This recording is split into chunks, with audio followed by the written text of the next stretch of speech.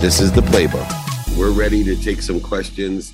I'm looking for our first question, and My question would be, I've dedicated my life to creating hope and possibility for the people who need it most, in whatever form that looks like. If it means giving a protein bar to a homeless person on the street, if it means finding a way to get registration fees covered for a kid, whatever it is, right? Like, let's find a way. We're all capable. My question for you is that at some point this sort of dawns on you that you have a choice of where to put your money. The choice of conscious capitalism sort of emerges, and you say, I get to choose where I go out to eat. I get to choose where I send my kids to school. When in your life, David, did you decide to be a conscious consumer? What a great, question, because no one's ever asked me that. I don't think there was one moment. I will tell you, growing up with my mom, who, set my mindset to the more I give, the more I receive, that I started my giving as a transaction, which is still good. And yet there was a limitation to the more I give, the more I receive, because you have to actually somehow receive. And if you don't ask, you kind of empty your vessel. And so I think the biggest shift in my compassionate capitalism or conscious capitalism was that, hey, stop feeling guilty and ashamed and bad for asking and receiving. Your intention, the way that I grew up, my life's mission is to help others like yours, whether it's giving a protein bar on the street or, doing free trainings for 22 years or whatever I can do. But you can't do that unless you have more and more and live in a world of more than more and teach people more and more and teach people to receive. So I think the major shift in my paradigm of giving was actually my relationship with receiving and asking for myself to give to others. And the way that I describe it is I've always appreciated what I had. So everything I had added value. But even though I added value to everything I lived in a zero-sum game, not a value add world, meaning I was, feeling guilty because of all that I had. And I've always appreciated it. And I knew as I evolved that as I gave away, I acquired the knowledge of what I had. One of the transitions that I've taken is that it's not just giving stuff away. It's when it's stolen from me, when it's manipulated from me, when I lose it, guess what? I get the same results as if I gave it away. Right. I started saying when people stole things from me, oh, they needed it more than me. Now I've acquired the knowledge of what I had. Or if I've lost it, oh, the universe has a better thing for me to have. I had to make room for it. I started to incorporate it into holidays with my kids. Every time they got something, I then had them give they received one toy, they would give one toy away. And the idea of you can't give what you don't have, believe it or not, was the major paradigm shift of giving to me, of when I became a compassionate capitalism, when I got rid of all the shame, blame, and justification and guilt and resentment in receiving. And I cleared, and still do, stop when I say, oh, I shouldn't ask him. Now I get upset with myself when I walk away from someone and say, I should have asked, right? Even if it's just their cell phone number. I can't believe I felt bad asking how I could help them or they could help me. It's ridiculous. So I want to encourage everyone to be more like Roy and Kayla and make sure that they get good at asking so that they can give more, because we need more open-minded, open-hearted, and open-handed people like both of you that just want to receive so they can distribute it to everyone else, because we may be better askers and better receivers. And so that the whole world is in a value add state, not a zero-sum game. Let's rapid fire here on Clubhouse. Let's start with Hussy Milady, Lori Burns. Lori, if you can please unmute yourself and ask Dave your question. Welcome. As you always talk about, right, like practicing and articulation, right? So that's what I'm doing. I am practicing to articulate. So, and storytelling. So my question to you is, what are your key go-tos for when you're learning how to articulate and get to the point and in storytelling? Yeah, so those are two separate things, both falling under the context of articulating quantitative value, articulating lessons, in the effect of the story that you're telling. So what we want to do, number one, is practice. So anything that we want to do, we want to practice. So we have to practice articulating quantitative value to exceed what we're asking for. We have to practice teaching lessons by telling stories. And so for me, if we're in our objective, if we feel as if we don't get to the point fast enough, what we want to do is go ahead and aggregate and reposit the points. So I have a repository, which is a place, an actual place that I put all of the points, and I call those lessons. And so by utilizing the lessons, I then tie a short note of a story that best exemplifies that lesson. And then I practice telling the story.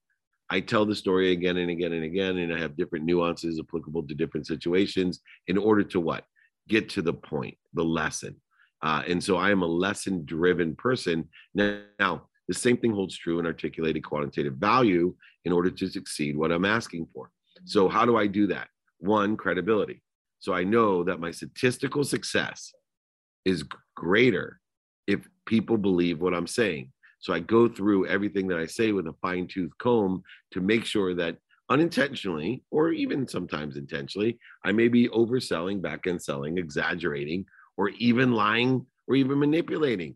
Because the minute I get caught or perceived as overselling, back-end selling, lying, manipulating, or cheating someone, I now have completely blocked my chance of articulating quantitative value or articulating a lesson.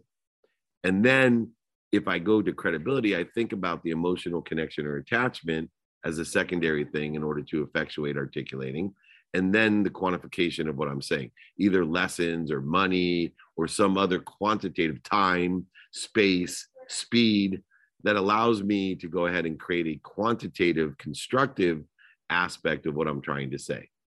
So what I want you to do is to start with the end in mind, the lesson or the value or the time, space, whatever it is that you're trying to articulate, and work your way backwards by practicing how best can I articulate it. Is it through a story, or is it through an equation, or is it through some sort of description or reading, whatever it may be. We want to work our way backwards and ask, how efficiently can I get to the point with credibility, emotional attachment, and have a quantitative component that will go ahead and allow people to learn what I'm doing and get that alignment so that we can make adjustments. So practice that and you'll be able and capable to get to the point. Does that sound fair? It absolutely does. And so this is my takeaway. And correct me if I'm wrong. Well, we're all wrong and right at the same time. 50% But of the lean time. lean language, and me being aligned with myself, and then reverse engineer. Those are the three takeaways I took Yeah, away. I love the So way you state that. Yeah, exactly. Yeah. And, thank you. practice. Thank Yes. you. Okay. Thank you so very much. I love you. Okay. Love you too. Thank you. Let me take a quick question online and then let's bring up someone else to ask a question. What would your advice be for a teen who wants to be a college athlete? So, look, to, number one, understand the different colleges, but it's the skills and knowledge and the desire that determines whether you can play a sport in college. But there's so many opportunities to play sports in college. It's not just playing running back at, the biggest university in the world. There's so many different sports and so many different divisions and so many different schools that if you have the desire as a teen to play in college, I would say focusing on the three things that you need to get to college to, number one, the skills, the knowledge, and the desire. That's all you got to do. If you do your best, learn lessons, and have fun aligned with the skills, knowledge, and desire for the sport that you would like to play and the level of college that is available, there's somewhere for everyone, for every athlete. So I want to make sure that I'm opening the minds of athletes and teams to do their best, learn lessons, and have fun about the skills, knowledge, and desire, according and aligned with, supplementary and synergistic to the actual sport that they want to play at the level that they want to play for. Let's take the last guest on Clubhouse. Our last guest will be Raluca. Raluca, welcome to the Clubhouse. What question do you have today for David? I heard you in the past talk about our personal terms that when it comes to our genetic and energetic inheritance. Can you please elaborate on that? Thank you. So we started where we're finishing because we talked about an internal thermostat. My belief in life is that our purpose of this journey is to clear out the interference or to kill off the limitations that we have. In fact, our life is about killing off the limitations. And to identify the types of limitations that we have, the most obsequious limitations that we have are the energetic and genetic inheritances. Genetic inheritances are easier to see because we have, actual medical data that say, we have DNA that is passed down from 4 generations that we can identify. So there's certain things that are genetic habits. If you have certain dis-ease in your family, that dis-ease can be genetically inherited. But most people ignore the most powerful dis-ease, that thermostat dis-ease that we talked about.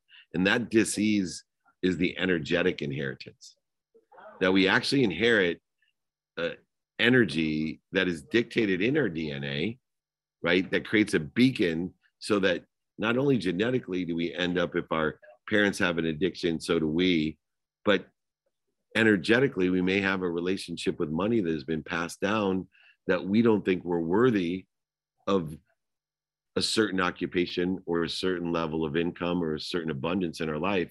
That's an energetic inheritance. And it stems not just from the day that we were born or before that we were born, but it's actually inherent in our quantum memory. An energetic, not just genetic inheritance, an energetic inheritance that has been passed down that exists within our quantum being, that we don't even know why it exists because it's an unconscious competency. So how do we identify? We've talked about identifying the genetic inheritance. How do we identify the energetic inheritance? Well, I believe pragmatically there's 3 ways. 1, look for the clues of these limitations, ones that make no sense to us. Why do I feel bad about receiving? Why do I feel like I'll never make that much money? Why am I limiting why do I always end up in the same place? These are clues. And then when you start seeing the clues of certain patterns, the second step, let's start making different choices than the previous people, our previous relatives, the people most relative to us. So when I say relatives, obviously the most relative people are people that have the same DNA as we have, because the DNA determines the genetic and energetic inheritance. But the relativity of others that we surround ourselves with, the relativity of the ideas that we surround ourselves with, are also an energetic inheritance. And so if we can identify the clues, patterns of the genetic and energetic inheritance, we then can kill off the limitations that they've created for us. And instead of living in a world of just enough, we can live in a world of more than enough, an abundant world that's not regulated or limited by genetic or energetic inheritance.